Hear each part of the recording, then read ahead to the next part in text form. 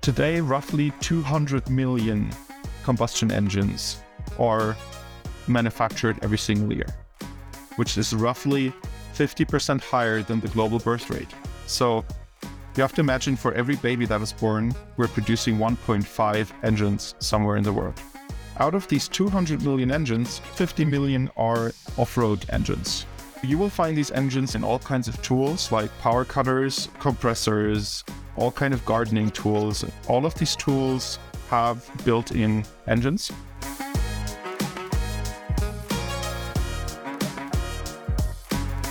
Our business is providing mobile energy where you don't have a grid available. And how is that done today? Let's take one of our biggest customer groups today, which are welders. Welders are usually towing a big generator behind their car because they need a very reliable, high-power source of electricity. And we were asking ourselves, why is no one using a battery? Do they all love their generators?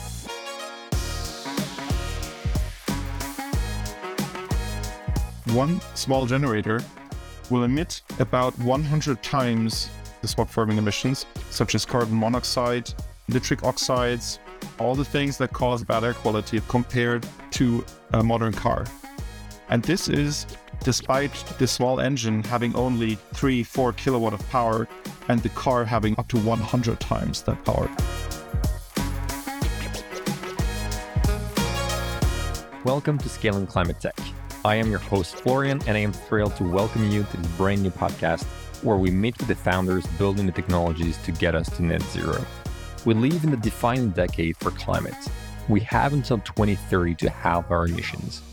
In Scaling Climate Tech, we will understand how these incredible climate technologies work and if and how they can replace fossil solutions not over the next century, but in the next 10 years.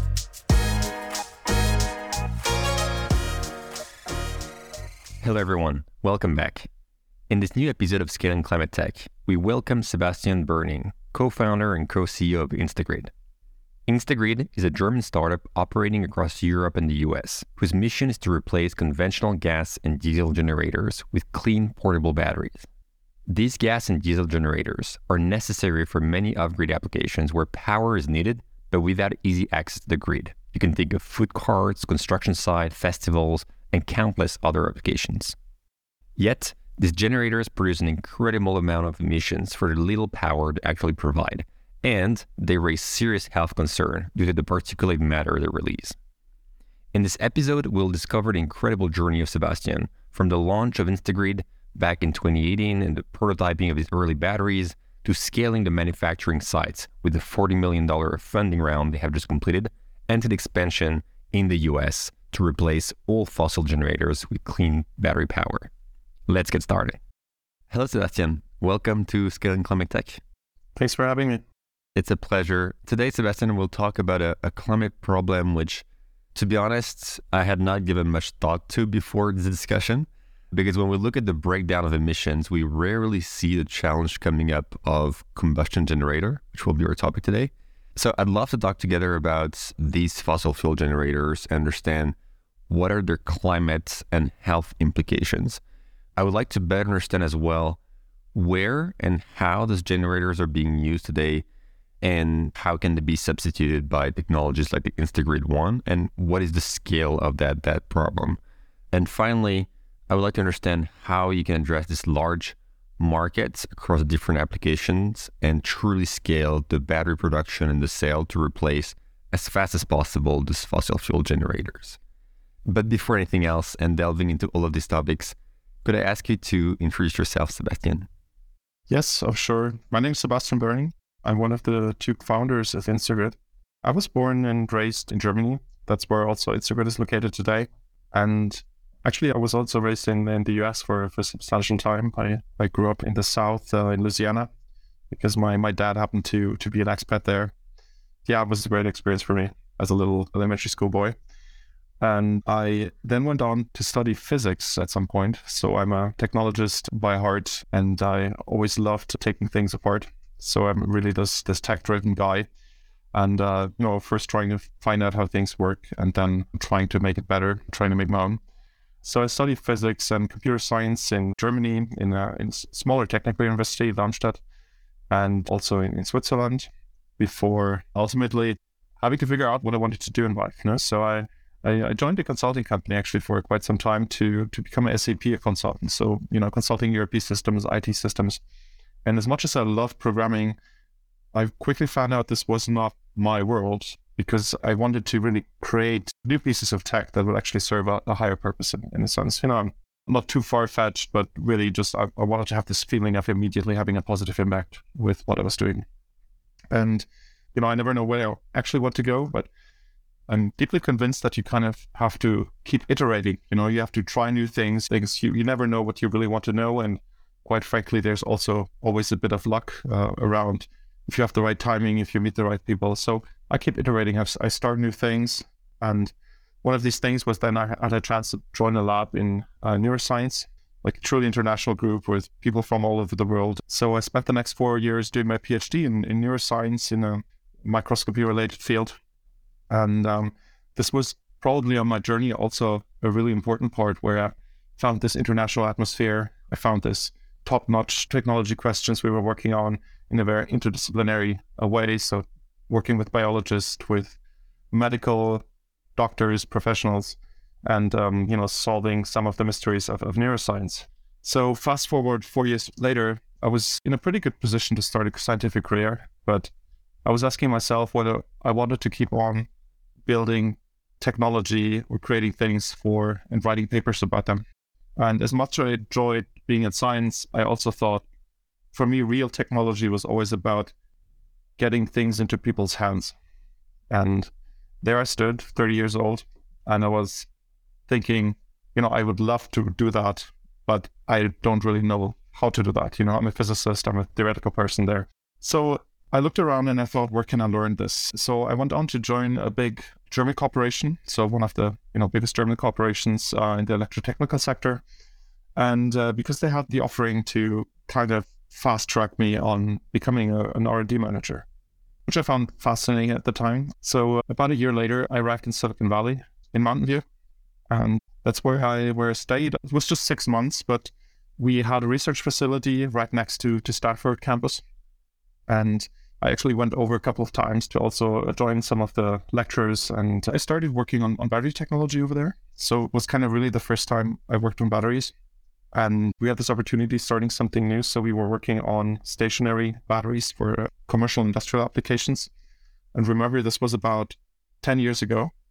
So it was really the beginning of, finding out what could be use cases, how to get funding for it, how to do the right business models. And I really enjoyed that part. But there were also, there were other people around, which were less corporate. And for example, there was a young company that was STEM Energy at the time. And they were starting, it was also just a few people, and they were building their whole tech stack themselves. They were building all the hardware, all the software, doing everything themselves. And we were a corporate group of people with great funding, great skills, but we didn't move nearly as fast. It felt like we were very theoretical. So this was a great inspiration for me to say, well, you can take things in your own hands. You can probably move faster, scale faster. If you have a good idea, if you really know what you want to do, maybe that's the first time I was thinking about maybe to do that outside of a corporation. So that was your first introduction to entrepreneurship, or at least thinking that entrepreneurship could be something from you, because before that, that was mostly a scientific and academic training and background you had mostly, right? Yes, but I think I was always an entrepreneur. I think I started building my first websites for dentists when I was 12, probably a little bit younger. I started a little internet business making more websites for people. That was just barely after the invention of the internet. Everyone wanted to have a website. I built a number of small businesses, actually. I was always looking for an opportunity to have some small business in our neighborhood. And later, I was always working. I was always trying to learn something. So for me, entrepreneurship was always about learning things, because I think if you're on your own, you tend to learn things a lot faster. And I'm constantly looking for this steep learning curve, and I think entrepreneurship is part of that. So you had this DNA of looking into a new project and starting new thing. You were that kid on the block selling lemonade and looking for the new business idea. And so when you came to Silicon Valley, you had this intersection of your academic and expertise that you were building in batteries, and the vision that some groups were launching products around that. Is that when the the idea for Instagrid started essentially?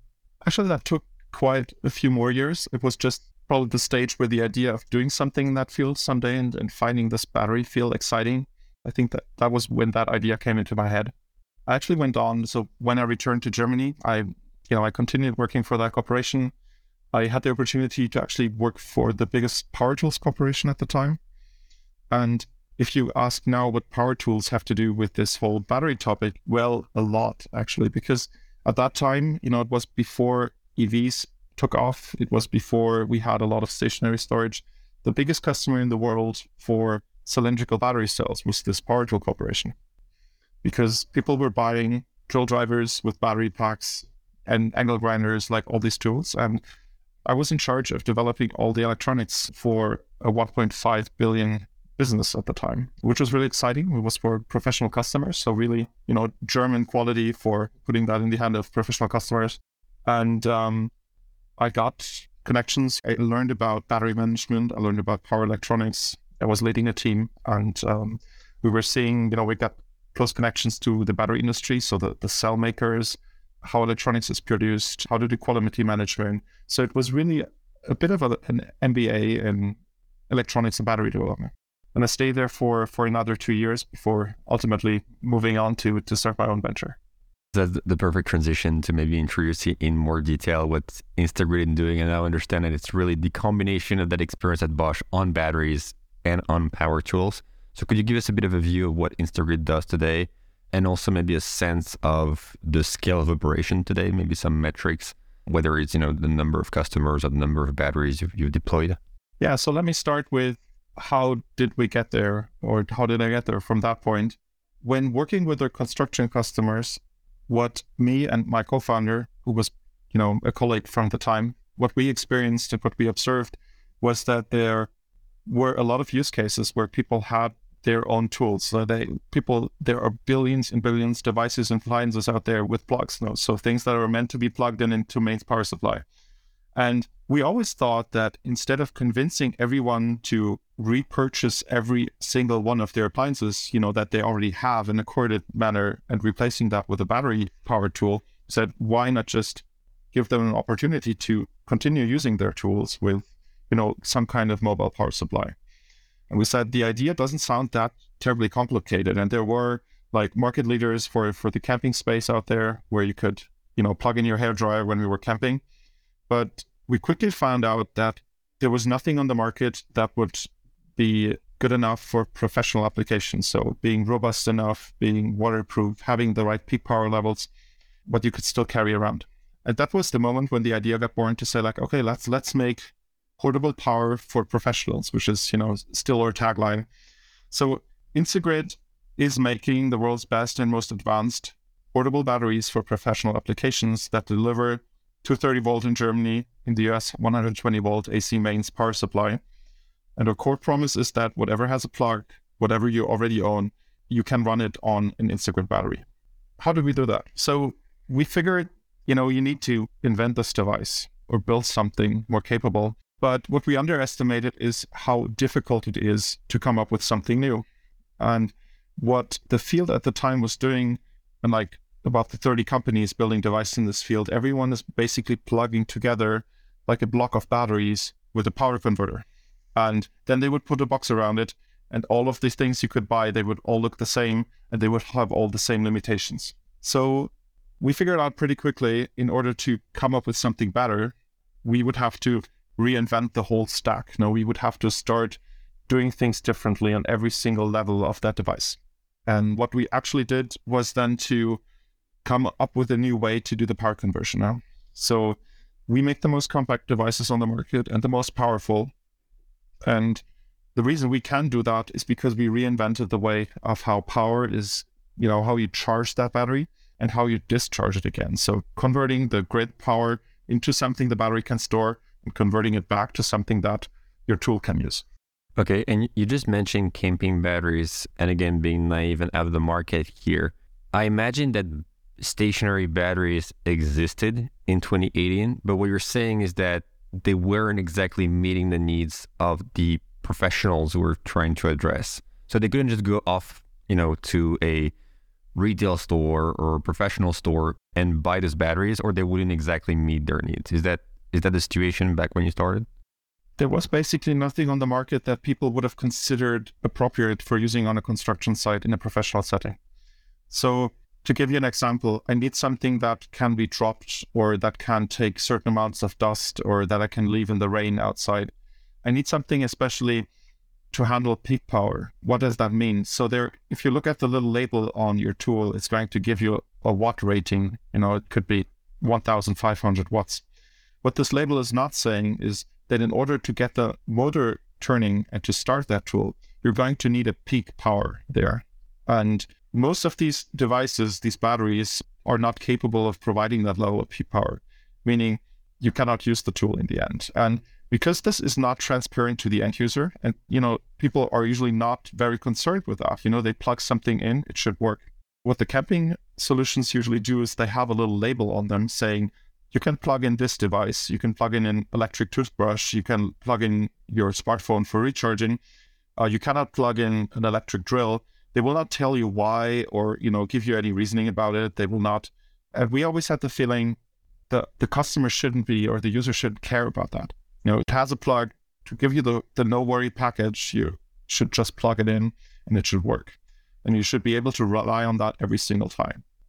And that sounds very easy, but it was a lot harder to achieve than we initially thought, because there is no real spec of what that means, and especially not for every single country in the world. Did you understand that when you start Instagrid, or is that, the specification, the dust resistance, the water resistance, the peak power, is that something you understood as you did customer discovery and started the Instagrid journey by talking to actual customers? We understood the requirement coming from the sector. So we really knew that, just by looking at things, that this was probably not right. And of course, we were wondering why no one was actually using this. So let's take one of our biggest customer groups today, which are welders. Welders are usually towing a big generator behind their car because they need, a very reliable, high power source of electricity. And we were asking ourselves, why is no one using a battery? Do they all love their generators? So what's going on there? Someone must have tried these little camping power supplies. And if you start talking to people, you realize pretty quickly that it's not a solution. And they will explain you, but they don't necessarily understand why. So getting into the use case, really opening the devices, looking at everything and trying to understand what the problem is, was one of the first things we did. But to be very honest, we also went into that endeavor with a certain amount of naivety, probably. You have to admit that. So we knew that things wouldn't be easy, but we didn't know how hard it would be to, fulfill these requirements in the end. And we were just assuming we're going to find a way, which we ultimately did. Yeah, a good dose of naivety is always good for an entrepreneur to start with, right? Otherwise, it's too scary and too challenging. You've talked earlier of those generators, you've talked of welders, you've talked of construction professionals. I'm trying to picture, the depth of these markets. And I'm also thinking, there's the Golden Gate Park in San Francisco. I always get a coffee in a mobile coffee shop, and they have this huge generator making a huge amount of noise in the middle of the park. So I can see this application as well. Can you give me a sense of the depth of the applications for Instagrid across those different markets? Yeah. So let me start from another perspective, to put this into context. Our business is in reality mobile energy. So providing mobile energy, mobile meaning where you don't have a stationary supply in any sense, where you don't have a grid available. And how is that done today? So how is mechanical or electrical energy delivered off-site, off-grid today? If you look into that topic, and you stated in the beginning that you don't see that in the statistics, because it's, so spread out.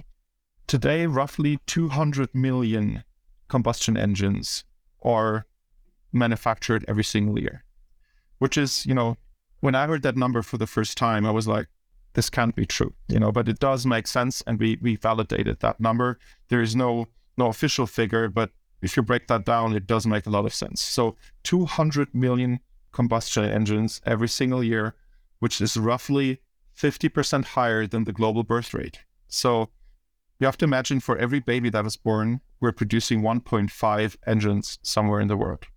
Out of these 200 million engines, we are already tackling about 120 million per year, which are in the road transport sector. So 120 million out of these engines go into trucks, into cars, so any type of road transport.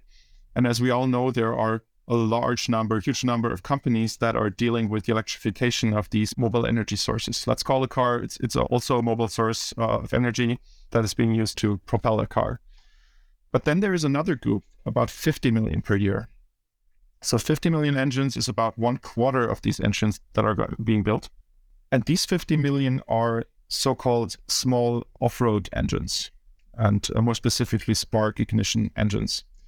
So you will find these engines not just in generators, but you will find them in all kinds of tools like power cutters, like a lot of the tools you will find for people which are doing pavements, for example, compressors, all kind of gardening tools. Like all of these tools have built-in engines.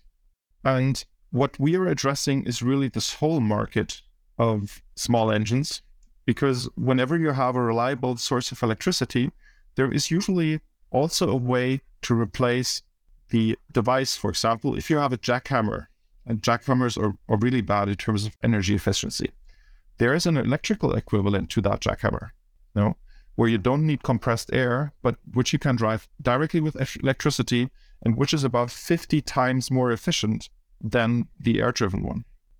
So providing electricity on site is a key enabler to replace a lot of these engines. And we are basically, at a first glance, replacing electrical generators, which usually run on gas or on diesel. And the way we do that is by not actually creating the electricity on site or generating it on site, but giving our users the possibility to transport that electricity on site. So it's really more of a distribution. So you might have PV on your rooftop, you recharge the battery, and then you can take that clean energy that you generated and you can put it in use at the site where you need it. And this gives you the opportunity. So we always think about it as last mile electricity, really extending beyond the edge of the grid and making that clean electricity available everywhere where it's needed. So the whole scope is 50 million engines. The whole population is about 1 billion engines, because we're talking about a 20-year lifetime. So 1 billion engines worldwide waiting to be replaced by more sustainable solutions. And we think that we have the right solutions to tackle a large part of that population. And what you need to replace them is that you need to provide sufficient runtime, and you need to provide a certain convenience. I'd love to understand better this 50 million you talked about. What I'm trying to understand is that 50 million, because either it is already an electric device that is powered by a diesel or gasoline generator, or it is actually a device that is directly powered by fuel. Right? Taking the jackhammer example you're referring to, it can be an electric jackhammer that is powered by a fuel generator, or it can be directly using fuel in the device, if I understand correctly. And then the implications are different, because the fuel generator, that's what you can substitute directly with a Instagrid battery, for instance. Whereas the fuel-powered jackhammer, you will need to replace the device to then get access to electrical power like an Instagrid battery. Do you have a sense of how much the fleet replacement needs to happen to electrify those applications today?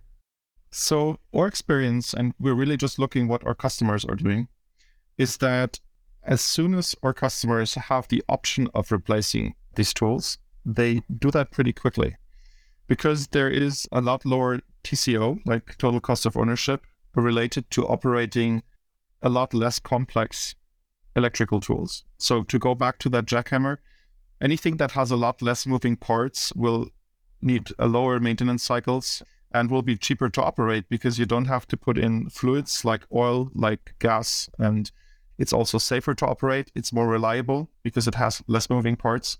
So what we realized is no one is in love with these tools.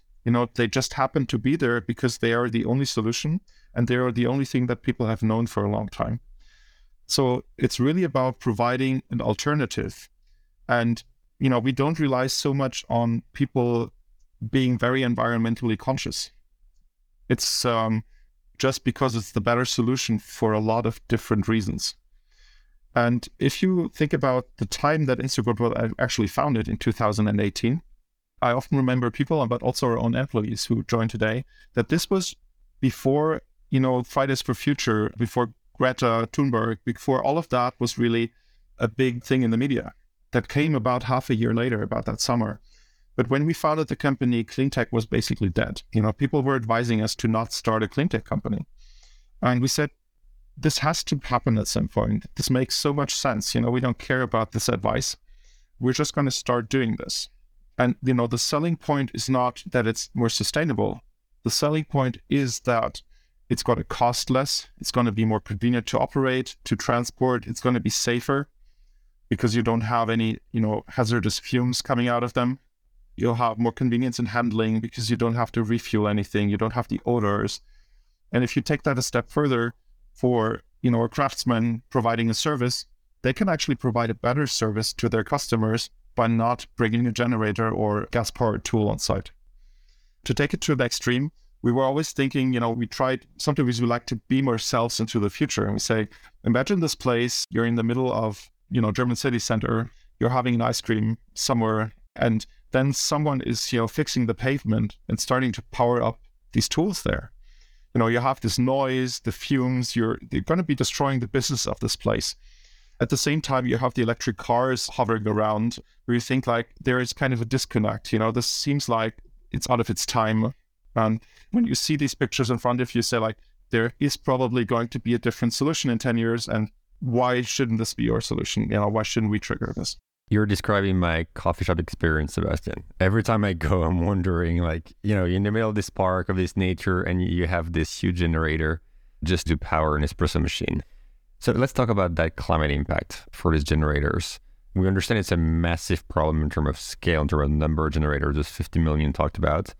And it makes sense intuitively that, replacing a fossil fuel combustion by electricity will be beneficial.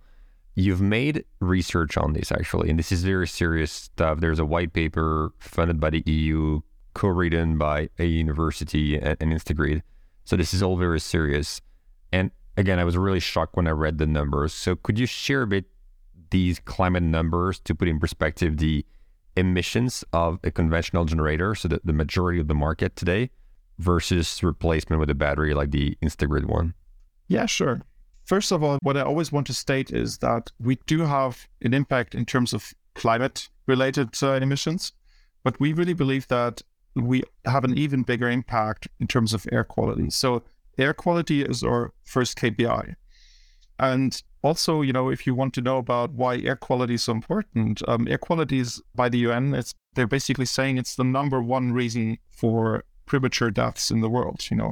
There are millions of people, like between 3 and 5, to my knowledge, every year that die from air pollution. And this is especially true in urban centers. So coming from Stuttgart is, if you're a bit familiar with German media, it's actually not only the heart of the German automotive industry, but also one of the cities with the dirtiest air. Although the air is probably a lot better than, in other big centers of the world. But when you look at the numbers, you figure out that these small engines, while everyone has been looking at cars for years and decades, these small engines come largely unregulated because their manufacturers will always say, well, we cannot put any more stringent emission limits on them. They're going to be too expensive, and we hear these arguments over and over again. But if you just go by the numbers, and there's very little scientific research on that actually, you find that one small generator will emit about 100 times the smog-forming emissions, or up to 100 times the smog-forming emissions, such as carbon monoxide, nitric oxides, all the things that cause very bad air quality, like particulate matter, compared to a modern car. And this is despite the small engine having only, 3-4 kilowatt of power, and the car having up to 100 times that power. So, if you relate that to the power actually of the engine, you end up with numbers that are kind of 10,000 times higher. And this was really shocking. We said this cannot be true. So you mentioned our report. So we said there are no numbers around this. And until today, I'm not really sure why there are no numbers around this. But the problem is that if you buy a car, at least in Europe, there's going to be this little figures, even on any advertisement, they're going to tell you, this is the amount of CO2 that's being emitted. This is the amount of nitric oxides being emitted on a standardized cycle. For the small engines, you don't have a standardized cycle. You don't have any measurements that have to be done. You have limits which are way off what you find for cars. So we did the measurements. We did a 3-year project with partners, with industry partners, specifically with construction companies and with a couple of our other customers. And we did very detailed measurements, also together with the Scientific Institute, to do the actual measurements on the exhaust. And we found that this was actually true. So we have between 10 and 15 times the emissions of nitric oxides per hour, but also up to 100 times the carbon monoxide emissions. And, we go back to the communities, to the cities, and we tell them, listen, to get the same effect on your air quality, getting 100 cars off the street, 100 cars, you have to get one single engine of these small engines off the street, which is a lot easier. And we have a ready-made solution today. As you said, right, those particle matters, they have huge implication on health. And I've grown in Paris where there's a lot of diesel cars.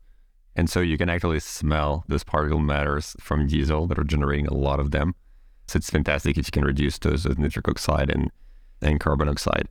We're working very close with Paris because under the current mayor, which is Mr. Hidalgo, the city is undergoing an extreme, let's say, transformation towards a green city. Not only are they pushing the cars out of the city, but they're kind of making new parks everywhere. And for the Olympics, the Paris 2024, we are already partnering with the city to provide means of clean generation for all events.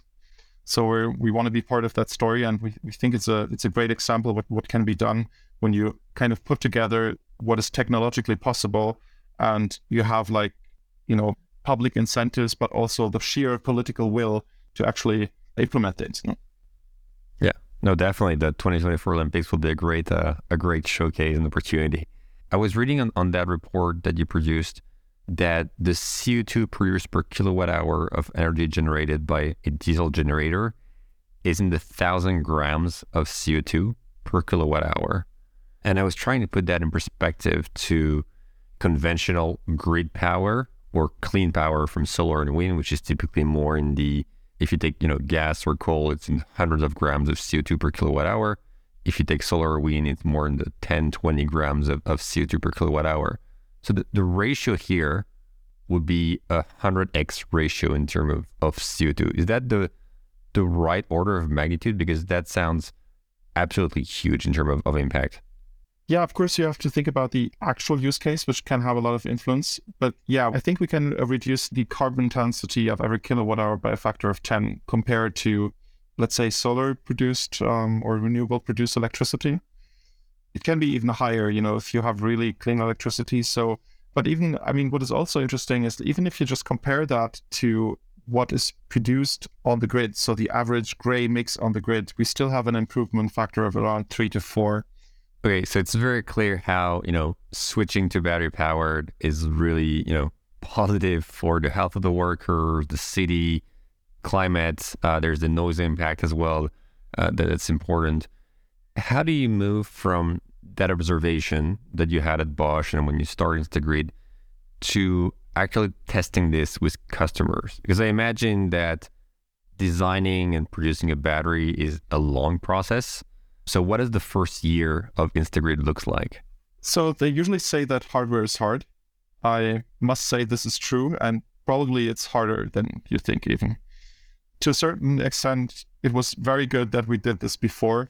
I think hardware for people coming directly from school, it looks like a nightmare. So what we did in our first year was actually just the two of us, the two founders, sitting in a small 2-person office and working every day on the solution. So we were 2 technical founders that had all the knowledge we needed in our hands, from coding to doing electric hardware to doing mechanics, battery management. And we thought of the simplest way to come up with a demonstrator. So really having this minimal viable product. And if you ever come to visit our headquarters here, we still have it in a glass box at our entrance, because we want to tell people what a minimal prototype is, and stay committed to keeping it minimal.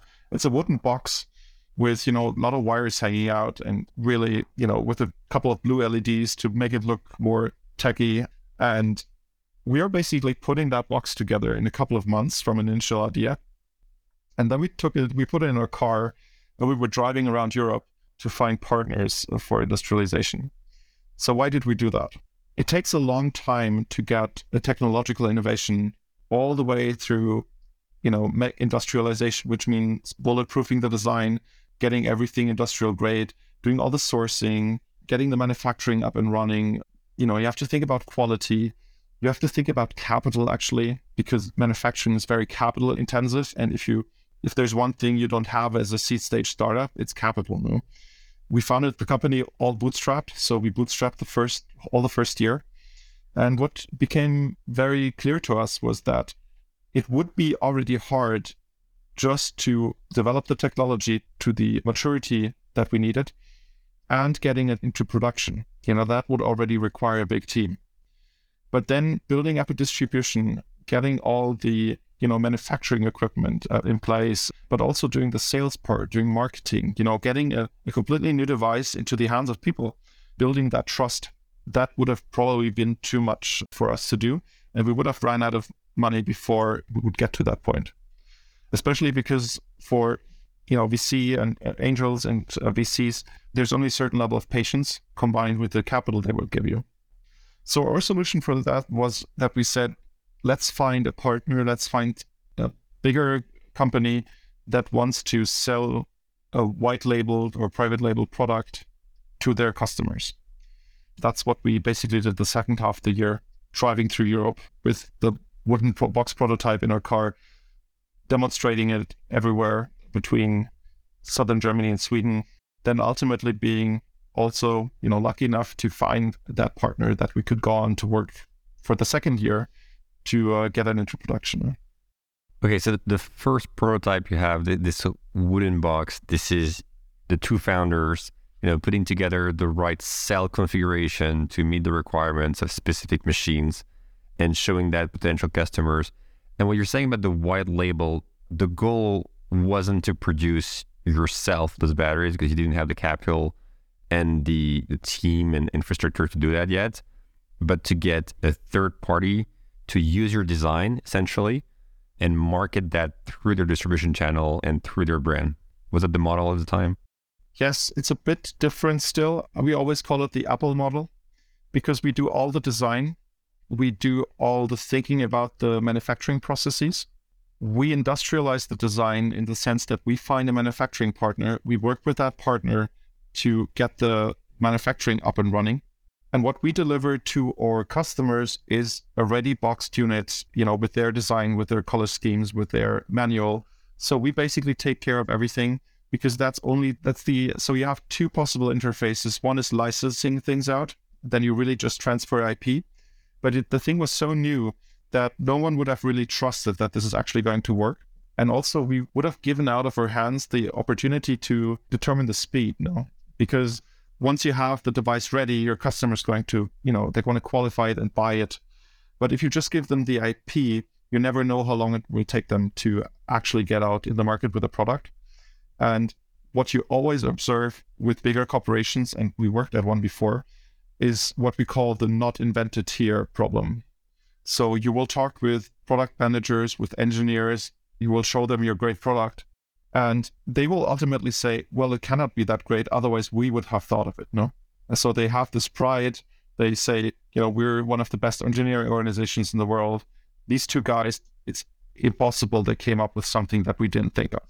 So you have to be a little bit political. You have to turn it into a project where everyone feels like this is our product, and we're going to be the first ones to put this in the market with our brand.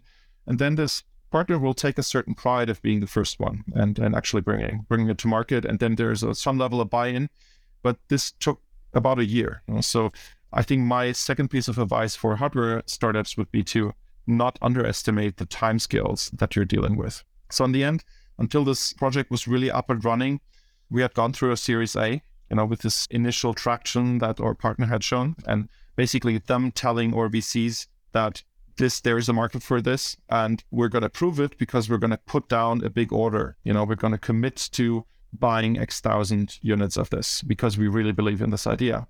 And this was really the spark that we needed to say there is a great technology and a proven market fit, because one of the biggest experts in this field says their customers need this and they have proven it. So it sounds very easy looking backward, but this was really essential to our success, that we could kind of first do all the technology and the hard stuff about bringing hardware to market, and at the same time not worrying about that it was actually going to get sold. That's a thing we cared about in a later stage. And can you help me understand at that stage, how do you design a battery? Because, at the battery at a very basic level, there are electrodes, there's an electrolyte, and then different cells that you put together to make a battery meet the specs that you're trying to reach for your customers. But can you give me a sense of what did Instagrid really modify in terms of key parameters versus what is just off the market, something you just purchased and put together? Because you're obviously not redoing the entire battery stack.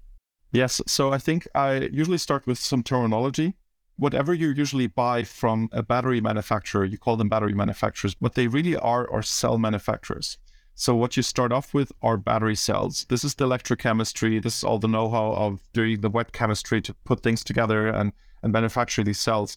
This is what you typically look at in YouTube videos of gigafactories. These are battery cells. But these battery cells are commodities. Instagrid is not doing battery cells.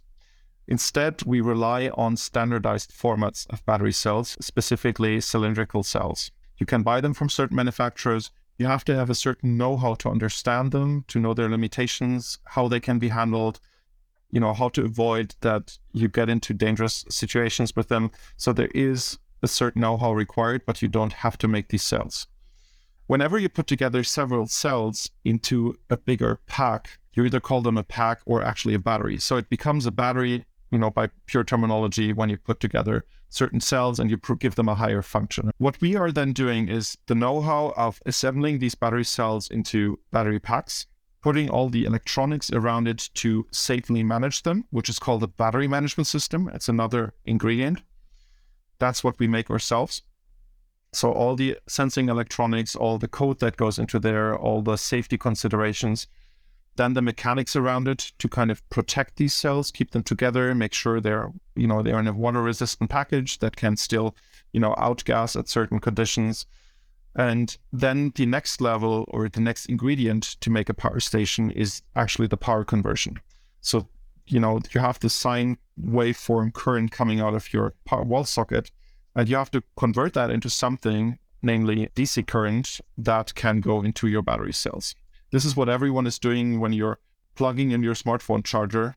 You're converting that into 5-volt USB power, and that goes into your smartphone to charge the cells. So there are two pieces here. We need the charger, turning that power into something that you can charge into that battery pack. And on the way back, you need to turn whatever is in there, because you're not consuming it in there, but you want to give it back to appliances. You have to turn it back into that sinusoidal current or sinusoidal waveform. And this is our technology, the power conversion. And what is special about our technology is that we're doing it a lot different than, to our knowledge, anyone else has ever done it. So what we're doing is, I usually describe it with comparing what Google did to servers. So when Google scaled up 25 years ago, they did not buy bigger mainframes as they scaled up their data centers. What they did, and we find it's very natural to do that in these cloud data centers today, but it was genius at the time that they said, we're not going to scale up, but scale out. Meaning we're going to take a lot of commodity computers with very low specs, very cheap, and we're going to write a software to make them all work together. We're just going to put them on shelves, and then we're going to write real-time software to make this really a reliable, very redundant system. And that's the same that we are doing. So when we make a 3.6 kilowatt converter, that's the power you need to replace a wall socket in Germany, or depends a bit on your country, but that was our benchmark. What you usually do is you take one big converter. And what we did, we chopped it down into 24 little microconverters. And these little microconverters, we put them together with a lot of software. So our battery today, or product today, it looks very simple from the outside. It has an on-off switch and a socket. But what it really is at the inside, it's really a big computer system. It has 28 microcontrollers that are running around 400,000 lines of software code. And that is really necessary to kind of really sync all these little converters working parallel to each other. And what you do is you transfer the complexity from building a big converter with, there's a lot of knowledge needed on how to do the heat transfer and how to cool this single hot core, to having something that kind of self-cools because it's just divided down. It's like little light bulbs distributed in that package. It's very distributed. And you just have to figure out how to make them run together, running parallel on a microsecond scale. That is an effort you only have to do once. That's the beauty of a software solution, that you invest once in mastering, that software part, but then it gives you like a very good scale on the hardware side. And speaking about scale, that also means that instead of producing one unit, we're actually producing 24 modules that are all the same, that are all highly automated. So, which really means that if you look at our manufacturing line, instead of, wiring things by hand, as you would typically see in a Chinese manufacturing line for power stations, we have a very highly automated manufacturing line since the beginning. If you want to make 20,000 units, 20,000 of something is not really a high volume production if you could, for a whole year. But if we have 24 modules, that basically means we have 480,000 of very standardized battery packs in there. And that's a case for a highly automated manufacturing line. And that's what we built from the first point. But that also meant, getting back to what I just said about our brand partners, that actually means you need enough volume to actually run that manufacturing line at scale. So let's go back to 2019 when you designed that very sophisticated 28 module battery. Trying to understand, so there's this R&D part that the founders, with your founder, you've done. How long do you need to actually produce that first prototype? And if I understand correctly, you're not just producing the prototype, you're also producing the manufacturing assets that will be able to produce those 20,000 first batch. I'm trying to get a sense of, when did you make your first sale and how long was it to actually get to scale in terms of manufacturing capabilities? So from the point we first started, we incorporated to the point that we sold or shipped our first batch of commercial units, not just test units, but really the first commercial batch, it was 3.5 years. And that is considered very quick. So all of our partners basically said they couldn't have done it in a big corporation in 3.5 years. Because of the novelty of what we were doing, it was not even really clear if it would work at all. And 3.5 years is already fast. So you have to kind of, from a financing perspective, you have to make sure that you have the right milestones in between to prove the right things in the beginning and to prove the right things later.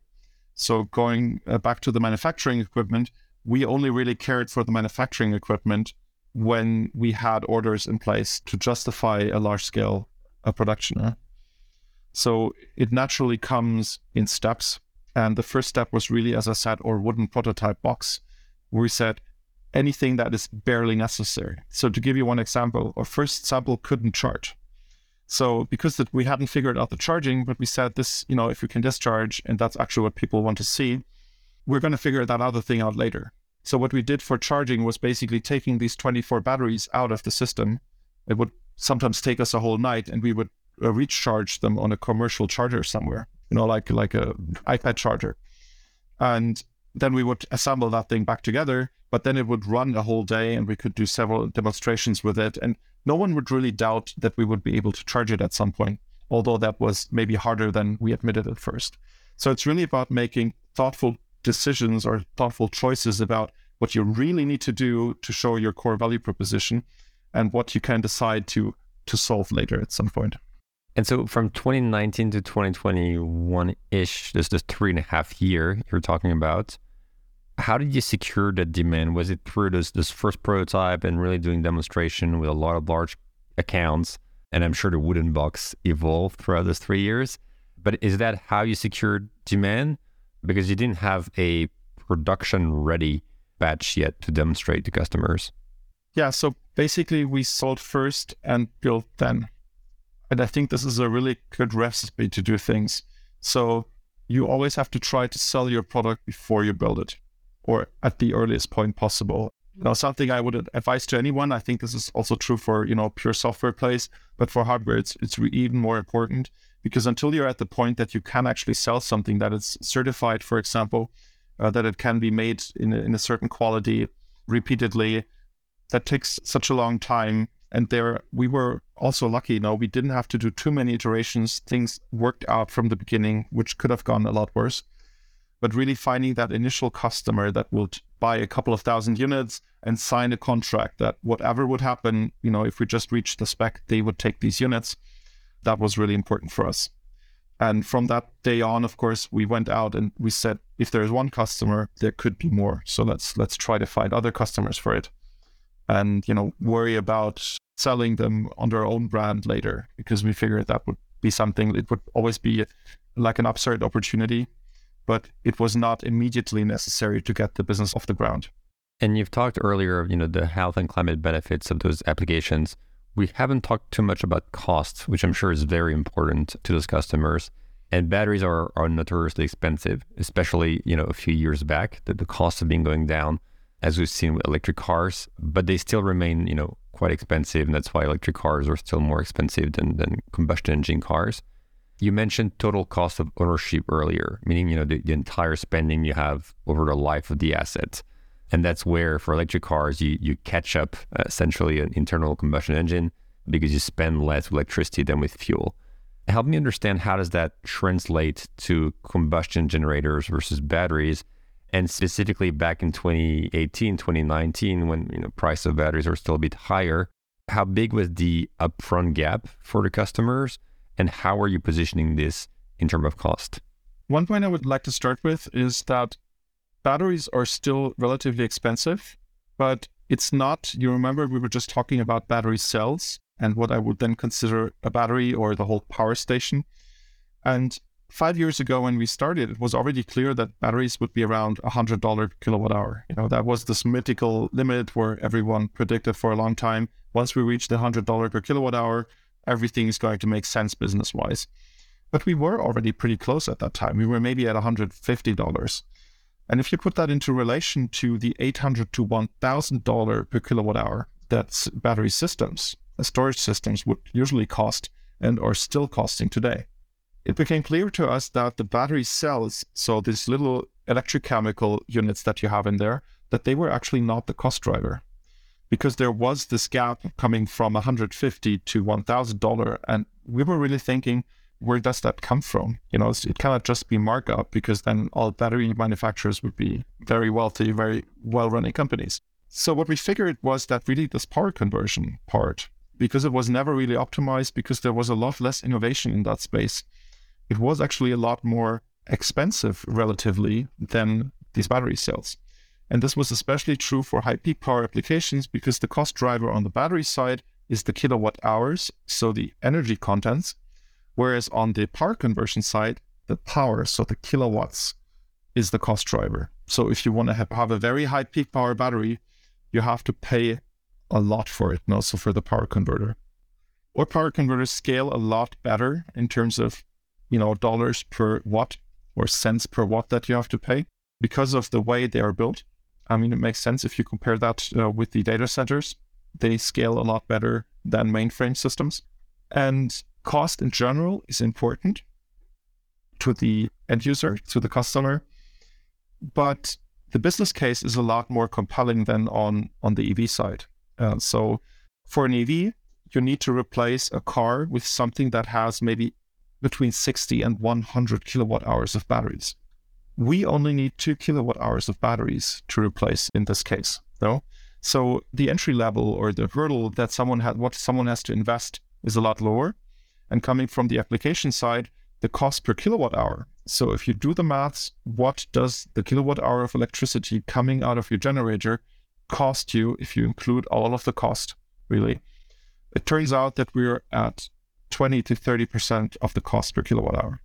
So yes, you do have to do an upfront investment, but we know that there are going to be business models evolving to kind of, spread that upfront investment out over years. Rental models, leasing models.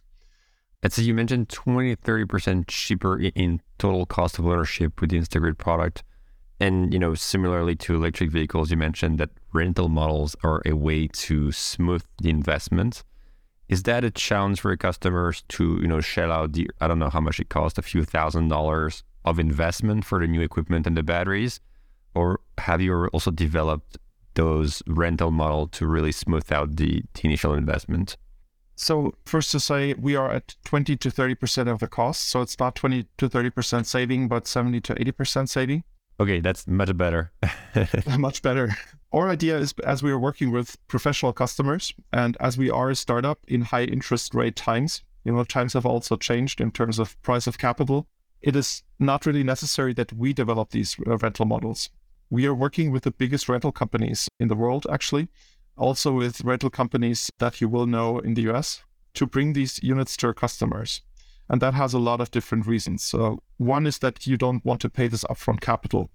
And actually also owning a battery is not really a good value proposition. Now, people usually don't want to own batteries because they want to use them. And there are these rental companies that are really good at supplying people with the units as they need them. And that's why we work with these customers. Also, from an impact perspective, we really want to make sure that our batteries are used every single day. So we don't want someone to buy a battery and use it 2 or 3 times a year, like in a camping scenario. We want this battery to be used every single day. It's made to be able to do that, to run over 1,000 cycles. And from an impact perspective, we have to put a lot of CO2 into manufacturing this device, and we want it to be offsetting against something every single day. And this is what you can do in rental models and in the existing distribution channel. So we consider both our brand partners as well as the rental companies we work with as multipliers. They're educating customers about these new possibilities. They are bringing the units into the hands of the people. They're explaining them, and they make sure that they're used very efficiently because, using assets efficiently or renting them out efficiently is the core business model of a rental company. Okay, so you have this dual go-to-market where we've done what you've done today, which is selling the assets directly to the end customer, so the construction company or the catering company, and this other model you're building, which is more about going through an intermediary, which is a rental company, selling to them, and they will be responsible for the financing and the rental to each end customer. Yeah, and of course, we also have end customers, like, for example, the coffee dealer you were talking about earlier. They would be using the battery every single day, so they would be a perfect customer for us. But ideally, we would not be just working with one of these, but we would be working with a franchise, with a coffee chain, and they would implement this at scale. So for us, it's really important if you want to scale fast, you have to also find partners on the distribution side that are going to scale faster than you knocking on every single door. Yeah, that's an interesting point because I can see how in construction, for instance, you can work with those, big construction conglomerates, and I'm sure you have the same to some extent in catering. But I imagine some of these industries have a long tail of small business owners, like the coffee shop we're talking about. Is that something you're deprioritizing today in your go-to-markets, or do you have a different way of addressing them? Because as you say, these are individual or, maybe they have a few shops, but they're fairly small scale. So it's difficult to reach out, have the right distribution channel to go to every single door and make that Instagrid sale. So our answer to that problem is, you're absolutely right. There is a long tail. And because the cost of acquiring these customers might be too high for us, walking door to door and educating them, we're doing that with our e-commerce team. So we have an e-commerce strategy in place. So any account that is between 1 and 10 units is what we aim to directly handle via e-commerce and, target via online marketing, building reference cases, doing videos with our customers, and that works quite well. But, if you have ever built an e-commerce company, building that traction, building a brand around that, it's not going to be as fast as working with something we do at the same time, but we want to scale faster. And also we're doing almost an omni-channel approach today by having all these different distribution channels.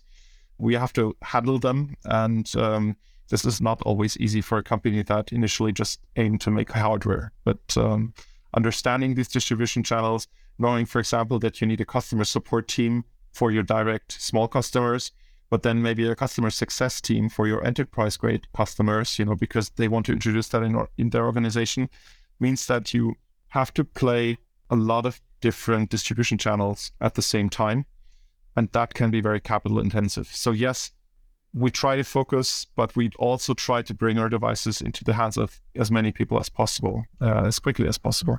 Right. Bringing down the cost of sale and distribution with the e-commerce model for this long tail. And shifting gear a bit, so you're a German company, you're operating in Europe, and you've raised over $30 million recently. And I think part of the goal of that money is to go after international expansion, including in the US specifically. Can you tell us more about the US markets? Of course, there's a difference in voltage, which is probably a more technical challenge for you. Is there the same application and the same structure of the markets as what we've talked about, which was mostly for Europe? Or is there local specificities that you have to include when you're entering these markets? Yeah, so first of all, the biggest single market we're talking about is, of course, the US. And we think of it as very important to be there as quickly as possible. And there are several reasons for it. The first reason is that the US market is very battery savvy already. So if we go to construction customers in Germany, we start very early in the customer journey. We have to teach them about, or a lot of them, we have to teach them about what is this device? Why would you need it?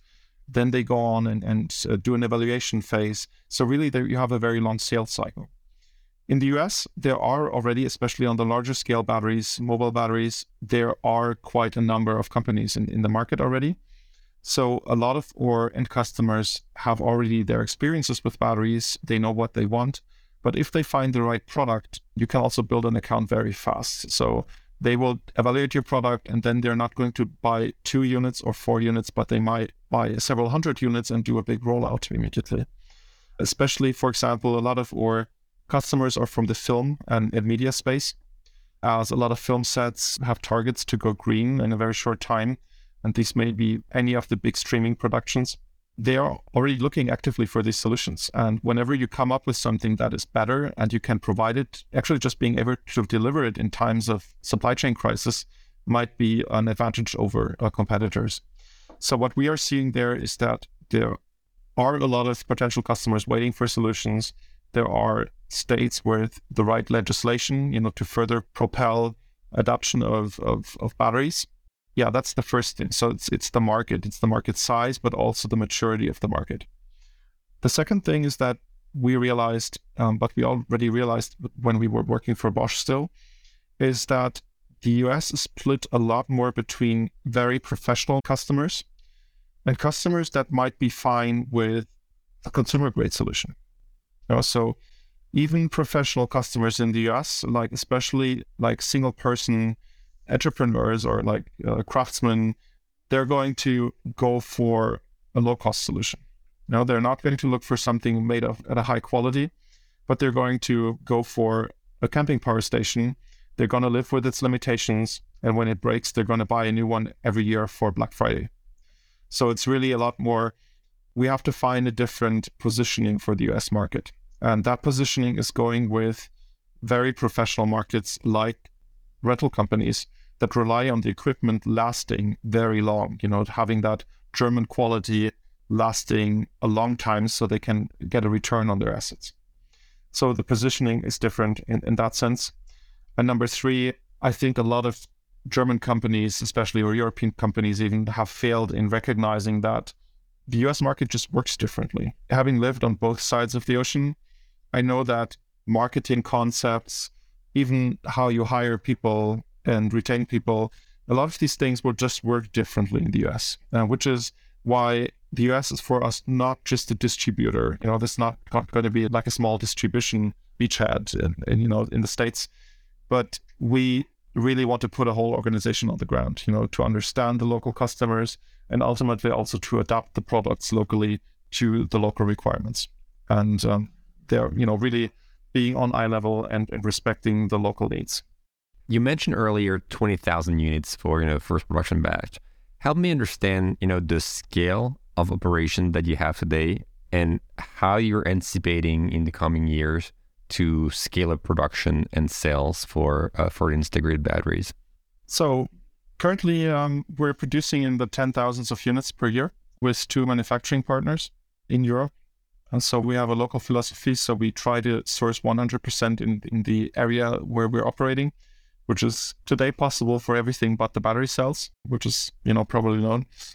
To scale up hardware, you have to think more and more into the future. So, building the first manufacturing line, and you realize it took you like 1.5 years to really get it online. When do you start building the next one? Because that means you want to double capacity. Instagrid has been growing like a lot above 100% per year for the last 3 years. So trying to triple again this year.